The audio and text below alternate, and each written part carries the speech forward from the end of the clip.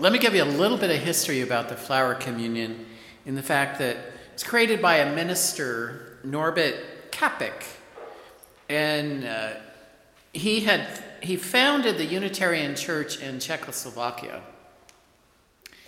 And in his particular congregation in Czechoslovakia, he was looking for a way, because he had many nationalities coming into his church and joining from all over.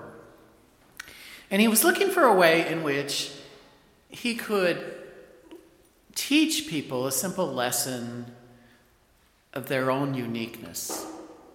Different cultures, different languages. And so he came up with the idea, well, perhaps if they could bring a flower from their garden and we could bring it together, and that flower could represent them. And as you look in front of you today, you see many bouquets. And these bouquets, when we started, only had a few flowers representing people that had gone on before. But as you look out here, you see the uniqueness. Every bouquet, every vase is different. And so in the minister, Norbert's mind, he wanted to teach that. And Norbert went on to continue this flower communion, and then during the war he was taken prisoner. His wife came to the United States, and he and his daughter were executed in Dachau. But the flower communion came to the United States, and the Cambridge, Massachusetts, back in 1944, started doing it. For many of the same reasons, to teach that as Unitarians we're all unique, we all come from different backgrounds, different ideas. But as we come together, we make beauty. We make purpose. And it's in the coming together that we are strongest. And part of the flower communion is that as we close the service, you'll come up and you'll choose a different flower to take that home with you, to be reminded of the uniqueness of the people that are surrounding you today, and of their gifts, and of their uniqueness in what they offer to this congregation. And so we do this as a ritual in Unitarian churches to help us to take a Sunday to reflect upon what does it mean to be in community? What does it mean to come together? And what does it mean to create beauty? I remember the very first time that I was introduced to the flower communion. I'd been a member of the church for just about a month. And my partner said, "Oh, we need to bring some flowers." And I said, "Why do we need to bring flowers?" And as we came, and I thought, okay, and they said, "Hold your flower." I thought, well, if I hold it much longer, it's going to wilt in my hand. But then I remember the impact as I saw baskets and vases. And as people came up one by one and deposited their flower, I remember the impact that had. As I recognized that before my eyes, something wonderful and magical was happening. And last year in September, which is springtime in South Africa, the congregation wanted to do the flower communion. And so there we were with flowers that I hadn't really seen, which were unique to South Africa. But the same thing occurred as they came forward and created beauty. And so, as we are celebrating so many things this weekend of people's lives, remembering their sacrifice, let us also remember that the sacrifices each of us make on a daily basis to be a part of this congregation. Many of you sacrifice your time, your talents, your resources,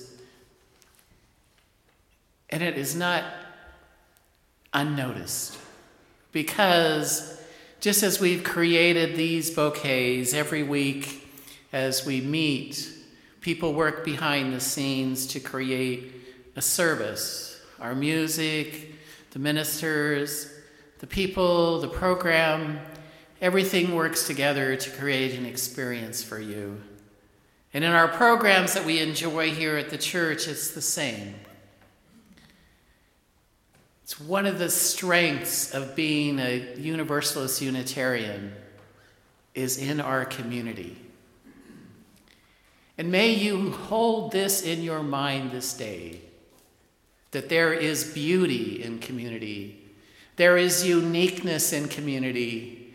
There is the opportunity to be an individual and to still be supported. And as you take your flower and go home today, may you remember that you are unique, that you are loved, and that you are a part of a community that comes together weekly, that is there for you, that all you need to do is to reach out. And you can give back by offering your talents, your resources, and your time. And just as we created these beautiful displays here today, you will have the same thing happen in your life as you engage with this faith of Universalist Unitarian. May we remember and hold dear our uniqueness, and may we remember and hold dear our strength as a community. And may, in times of need and joy, come together and celebrate the beauty of being in community, the beauty of flowers. May it be so.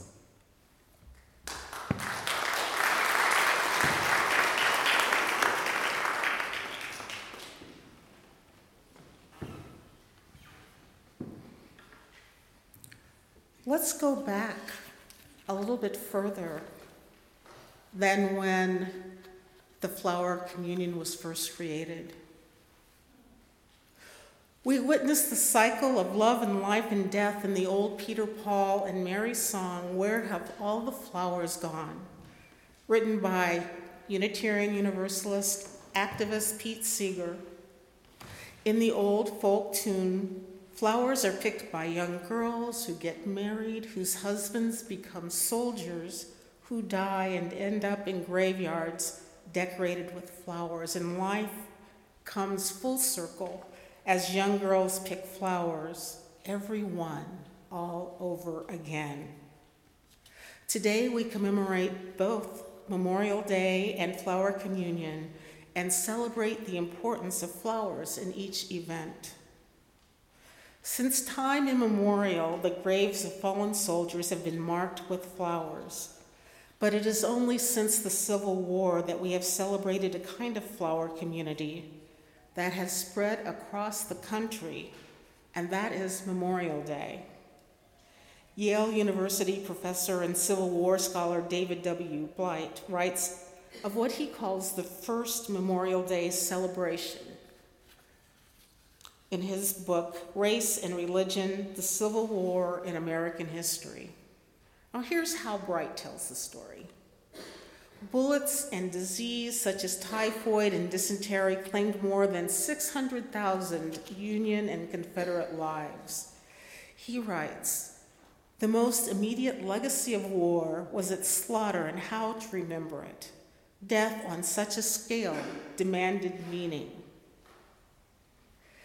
In Charleston, North Carolina, on May 1st, 1865, free blacks buried fallen Union soldiers and held a dedication.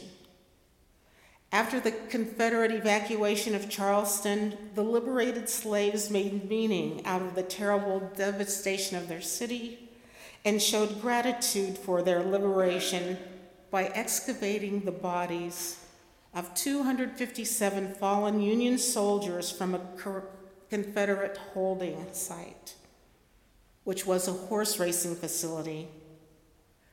and they gave them proper burials. 28 black men built an enclosed burial ground, arranged the graves into neat rows, painted the enclosures white, and on the opening archway wrote, "Martyrs of the Race Course." White people helped with the memorial march, but black people did the putrid work of reburial and planned the memorial. First in the parade came 3,000 black children, their arms loaded with roses, then 300 women with baskets of flowers and wreaths, and black men marched in respectful cadence around the track. The flowers were strewn all over the cemetery, covering all the graves and the space in between. The adults marched and the children sang America and the Star-Spangled Banner. This was a gift that was freely given. That briefly is the scene painted by Dr. Blight as he tells of a cycle of life, destruction, and respect so deep that the stench of death did not deter newly free men from paying homage to those they saw as saviors. Back then, the fragrant scent of flowers filled the canopy of air of the hallowed burial field in an act of communion that gave testimony to the gratitude of a people who had been brought from the stranglehold of slavery to the sweet breath of freedom. The fragrance filling our sanctuary this morning comes from gifts freely given. We are breathing in the scent of individual flowers that blend into a single swell of perfume. Flowers brought to fulfill our tradition of sharing within community through the flower communion. As we begin today's ritual, we recall the words of Georgia O'Keeffe. When you take a flower in your hand and really look at it, it's your world for the moment. I want to give that world to someone else. So as we begin the ritual, we remember that our lives are shared and that the gifts of time, love, and good nature are freely given to each other. We share our worlds with each other.